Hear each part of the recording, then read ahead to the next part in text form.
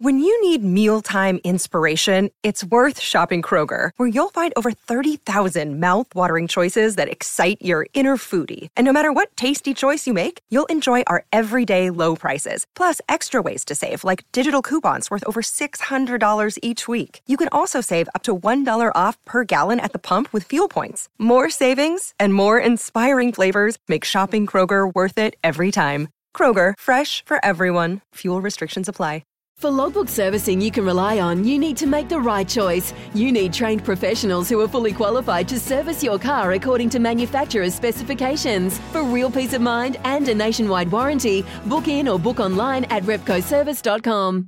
Mitch Keating from Zero Digital Media joins us on the Overnight Crowd. G'day to you, Mitch. Hey, Edie. How are you, mate? Yeah, good. Thank you, mate. Thanks for the time once again, and Happy New Year to you. The gift we all get is the New Year's test from the SCG, although it being on the 5th, it sure has felt like a wait, but once it got here, the weather hasn't exactly played ball just yet, with showers abound on day one. Yeah, it wasn't what everyone was kind of hoping for to kick off the new year, but we got in some action. Less than 50 overs is probably a bit disappointing, but I don't know what can you really do when the heavens open up. But it gave us plenty of insight into what we can potentially get for the next 4 days with the pitch and everything that's working for with the bowlers. And the Aussies with bat in hand, we had 3 blokes who come in, start building an innings themselves, and then kind of toss it away. So there's certainly options for both sides heading in tomorrow morning. And with the 2 at the crease at the moment in Khawaja and Smith, there's plenty of potential to chase up some more runs that we've lost from today. But England, I think, will be pretty happy with the takeaway. Probably would have liked an extra wicket in that last session, but I guess just the abrupt ending kind of hurt their chances, and they'll look to quickly attack first thing tomorrow. So the Aussies win the toss, they elect to bat. Looked a good call before the wickets of Harris and Labuschagne late in successive overs as well, which you'd call the day pretty even, as you were saying there as well. Yeah, exactly right. I think, like you said, up until probably back-to-back wickets in short time, the Aussies and Paddy Cummins were probably pretty happy. He did mention at the toss that the weather probably had some impact and potentially swaying him the other way, but I think he was pretty happy with the call and that things were set up quite well for the Aussies. And the wind and rain comes through and it can certainly flip the script, and that's certainly what happened in the afternoon with Jimmy Anderson and Stuart Broad rolling through, and Broad getting his bunny in Warner once again. But it was still great to see. I think a bit more of a level contest. Whether that stays true for the next few days remains to be seen. It is usually called a batter's game, cricket, but this summer's probably been the opposite. And I think with what Australia might be able to do with ball in hand at some point, should the conditions remain similar, will be a pretty scary prospect for the Poms. I wanted to mention Stuart Broad getting David Warner. It felt like the script was a little bit different than the classics that we've been fed before. Nicking off, with the score on 51, but didn't feel like those classic sort of Broad on top of Warner sort of performances or dismissals. No, it wasn't. It's probably been, like you said, a bit different, particularly in this summer as well. Just their battle, we haven't seen obviously as much with Broad in and out, and that battle today was probably even, like I said, a bit different than what we're used to, but 13 times certainly adds up to something. And I think, whether that's concern for Warner when he's coming up against, nothing against Broad, one of the best bowlers we've seen this century, or whether it really comes down to the other English members of the English attack and them not really being able to get him out in the past. So it's a bit more of a balance, and I think we've seen something a bit different from Broad this summer and how he's trying to go about his attack on the crease. Marcus Harris taking his time, but also playing with a little bit more confidence, I think, since getting the backing and approval of the selection brass. Yeah, the 70 in Melbourne certainly helps. Whether today, what he makes 38 odd off 100 plus balls, probably not doing a lot for his favours, but I think a lot of it's going to come down to how Usman Khawaja performs first thing tomorrow.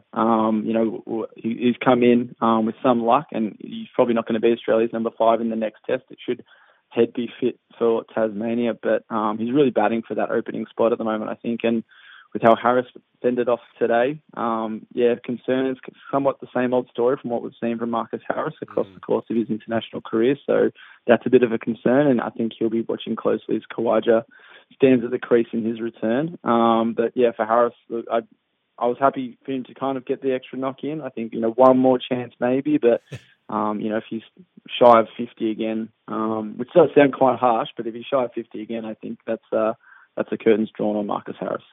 It was a big cheer for Usman Khawaja as he entered the field as well, 11 years after his debut at the same venue. Do you think the cheer to you is a snapshot of how popular Usman is in the, just the supporters sort of mindset, or is it, how popular he is as a selection in the team? It caught me a little bit by surprise, the reaction of him walking out to the field. I'm a big Uzi fan, Usmania all the way, but I think there's probably something a bit different with Sydney. If it was at the Gabba, of course, the local fans would get around him, but his form at Sydney, I think just the past that he's had at that ground in particular, and this pink test, certainly a connection there between him and the fans and the ground. So that was really great to see, and I think, he's a bit of a fan favourite, and making that return and at 35 years old, somewhat, as a veteran batsman to come back and kind of have this chance. And I think there's no real loss for Uzi at the moment. He can win and he can somehow, reclaim a spot, whether that's at 5 or more likely at in the opening partnership. But, if he still puts in a solid knock and falls out, then, like I said, there's no real loss for him at the moment. And he can enjoy himself tomorrow, and hopefully it's not the last we see of him. Anderson, Broad and Wood all pick up a wicket. Stokes gets through 10 overs. Jack Leach just the 2 overs so far. Who was your pick of the English bowlers from day one? Well, Jimmy Anderson, I was hoping we were going to see a bit more form from what we saw in Melbourne, and I think he's finding that, and the pitch is doing, I think, wonderful things for him and for Broad, and Mark Wood as well. I think I was reading he was averaging close to 149 kilometres across his innings with ball in hand, which is just staggering pace. We saw it in Melbourne. He had an immediate impact when he was brought back into the side after missing out in Adelaide, and that kind of pace, no matter what you're doing with the ball, it's certainly going to keep the batsmen all over the shop. So that was fantastic from him, but quite a well-balanced effort, I think, all around. Like I said, Leach only 2 overs, but the rest all double figures. And 1 wicket each to Broad, Anderson and Wood. Had it quite bare and quite even between the whole attack. But what we saw from, like I said, from the pitch and from the conditions, if it stays the same tomorrow, I think Jimmy Anderson's once again going to be the danger man. Joe Root could be set for a career as a lawyer post-cricket, considering he convinced the umpires to change the ball after 30 overs. I'm sure it was just a wet ball type situation, nothing else untoward going on there, right? Yeah, there couldn't be too much in it, I wouldn't have thought. I think the umpires are going to be probably the ones best on top of that case at the moment. But like we saw with today, rain on, rain off, covers on, covers off, and even playing through some quite heavy conditions, even from what we saw in the BBL tonight, just trying to push through the wet, and obviously it's going to have a big impact. Like I said, we still almost got 50 overs in, and that's plenty of tampering on the ball. But whether there was any save from Root, I'm not too sure. The Big Bash League does continue to eke on at the minute. You don't have to be Cath Day night to have a feeling in your waters that the Heat versus Sixers game wasn't going to get up today, and 12 positive players leaving the club without a team. But they're on the phones and they're going to play tomorrow in Geelong versus the Renegades. Unbelievable stuff. Yeah, it's what we're living in at the moment, and who knows what this time tomorrow will have for us between those two clubs, whether that is a game or further postponement. But for the Heat, just the latest club to be involved and swooped up in it all, and it's probably not going to be the last either. The Renegades also confirmed today at least 1 player within their camp has tested positive, so hopefully that's the end of that for the Renegades. But for the Heat, it'll be interesting to see who they bring through. I think 7 years of Mitch Clear is reporting Jake Lehman's actually heading up for Brisbane, which is quite exciting if he's making his BBL comeback, and obviously Dad Darren's assistant coach there at the moment. So that's one of them, and hopefully there's a few more, like we have seen at the Stars, some potential players of the future getting a breakout campaign this year.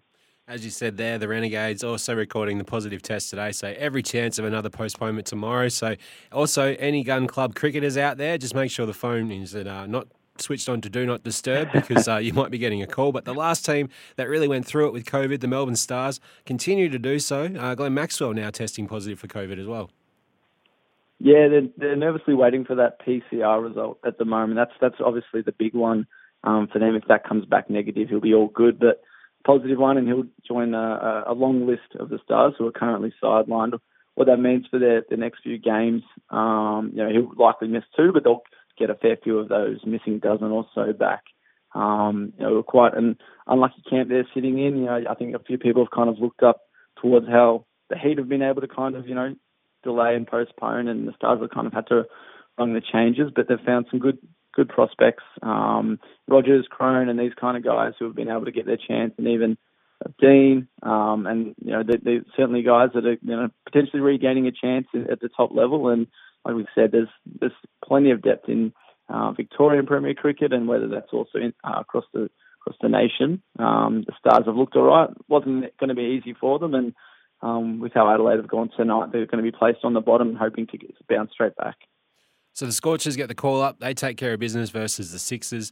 They're doing the job on the road as well for the whole tournament. Marsh and Inglis called up into the Ashes squad. Tymel Mills about to return home, but they're just going to keep finding a way at the moment, aren't they?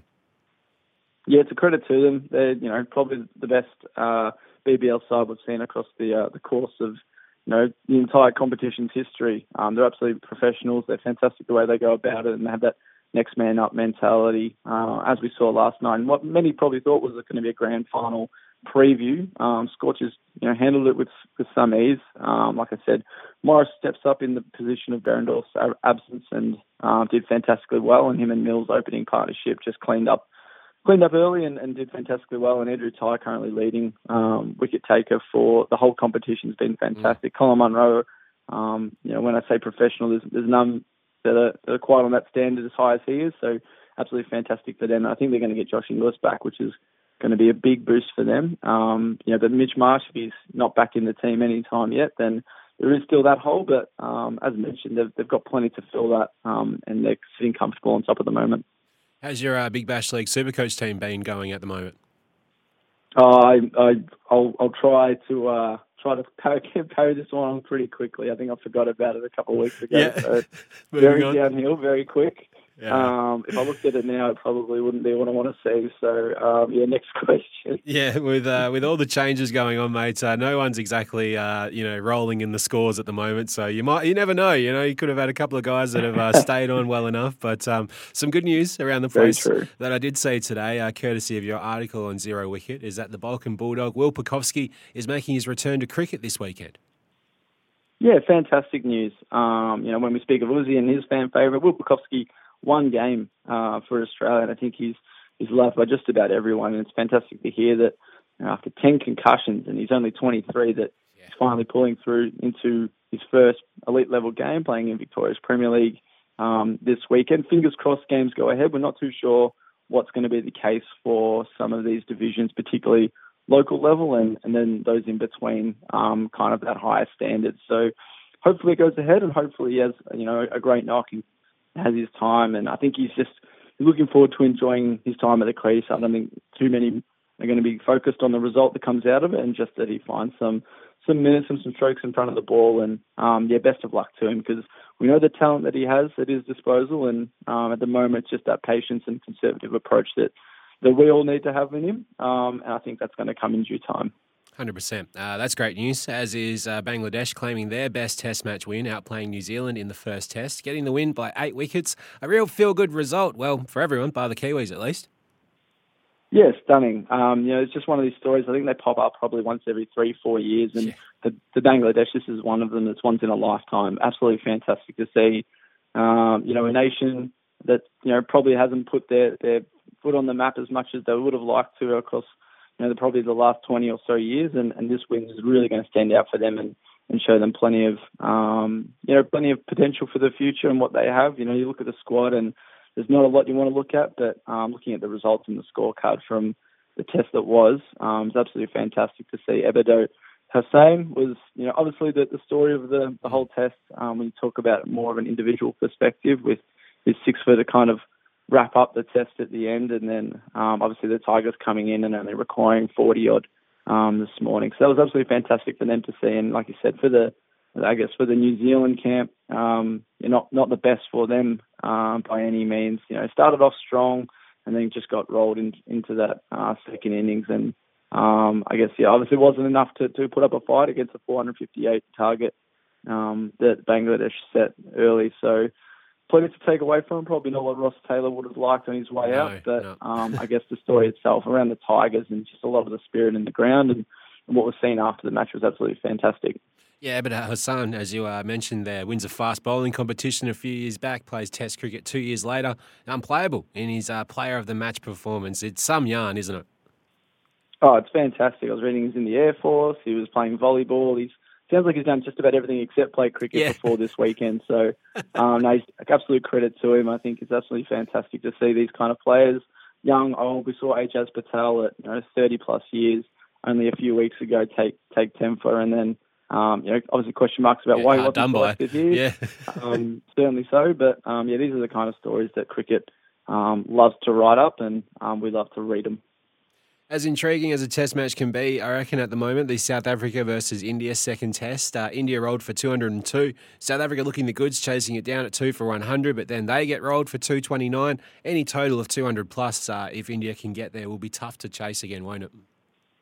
Yeah, well, like I said, cricket was a batsman's game, but this summer's certainly looking otherwise at the moment. Obviously a few scores over 200 and not much to separate the two sides across their first innings each, and India's still struggling in that third innings for them. So, like I said, a lot of focus has been on the bowling. Marco Jansen has been absolutely fantastic, and another pluck for South Africa, and an absolute fantastic bowling attack. Kagiso Rabada, who I think is going to be the best bowler for a very long time. Another 3 for him. So just goes to show that South Africa certainly, like the first Scorchers, or I guess it's probably the other way around, have that next man up mentality. And it's been absolutely fantastic to see for them. But, like you said, on the batting side of things, quite disappointing. Yeah. I think Keegan Peterson was fine, put up 50 plus, but the rest of the order, Bavuma also held his own, but quite disappointing from their side of things. And then, to see, I think it was Sakura take 7 for, just run through the South Africans and then quickly put themselves back at the crease. That has been quite a disappointing inning so far, and it's looking like, if everything goes the way it has gone so far, it's going to be still a very tight test. Yeah, and I feel like most of the action is off the field for India at the moment, with the unlikely upper back spasms for Virat Kohli, seeing him out of the test. KL Rahul given the captaincy armband over Ajinkya Rahane, and just a couple of other things going on at the moment. Very intriguing around the Indian camp, I'm finding. Yeah, quite bizarre indeed. Obviously, don't have to speak on how big of a void Kohli leaves in this English batting lineup, and even on the field and how vocal he is. And we saw Rahane's leadership last summer when in Kohli's absence, and how fantastic he was. With the like you said, proverbial captain's armband on, and to see Rahul take it, and there's some of the intricacies we obviously don't have insight into, but something that certainly you can take away just from being an onlooker. To the AFLW, and the season kicks off on Friday night. I was a bit perturbed by the AFLW skippers, none of them tipping Fremantle as the premiers. I've got a couple of other people that have also backed in the Dockers as the AFLW premiers' favourites. Who's your favourite for the flag for the AFLW season? Well, there's probably a difference between favourite and prediction. I think Brisbane, rightfully so, are going to be favourites. Melbourne are probably up there with them as well in what a lot of people are kind of tipping for. But if I'm going to put my money anywhere, it's going to be on North Melbourne. I think they're just this low-hanging threat that's certainly going to surprise me, I think, come the end of the year, and they'll be well in the premiership contention. But whether they're up against Brisbane and the likes of Melbourne and Adelaide and these known premiership contenders is one thing. So the Kangaroos are one I'm going to look out for, but certainly can't rule out the Dockers. I think they're fantastic. They're becoming a powerhouse club in the women's competition. It's fantastic to see, and it'll be interesting how they kick off their campaign with the derby and some of the fixture changes. But certainly couldn't rule out the Purple Haze. And how about the first game that opens the season? The Saints versus the Tigers. Some injury news around the Tigers. Who's your tip for game one? Yeah, it's a tough one. These two sides that I don't think will break into the top six, but certainly have their chances as to why they can. Ali McKenzie out early is a huge one for them, and obviously Patricia Smith, unlikely to potentially both of them not even playing this season is a huge blow for the Saints. But I'll be tipping the Tigers, I think narrowly. But it's going to be a great contest down at Frankston. As every league will go through a bit of drama with positive COVID tests and protocols. Any updates on the North Melbourne skipper Emma Kearney? I know she was waiting on a test at the moment. No, similar, I guess, as what we've heard from with the Melbourne Stars camp and Glenn Maxwell is that PCR test is really the big one that they'll be waiting on. So hopefully, fingers crossed, she's all fit to play. As far as my Cats, a little part of me doesn't want her to play, but when you've got a player like that running around, you kind of do want to see the best of the best at it. So I guess that's kind of a wait and see. And the Kangaroos will be quite nervous, and I think the Cats will too. We'll finish off on some NRL yarns, and the Great League is never far from the news and the headlines. Firstly, the Penrith Panthers, with big concerns as a significant number of players and staff are currently stricken with COVID ahead of pre-season training.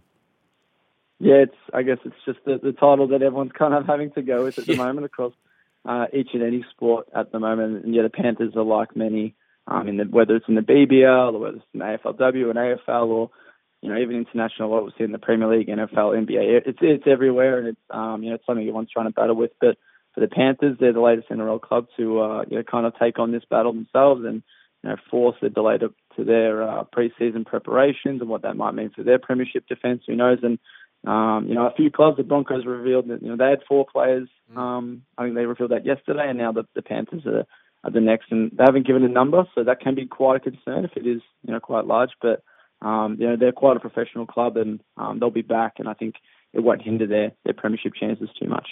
Staying on the Panthers, Mitch, do you have any tattoos? I do not. Have you taken any inspiration from Nathan Cleary's tattoo? The comments and the burns coming thick and fast from the large, alternatively drawn and texted piece?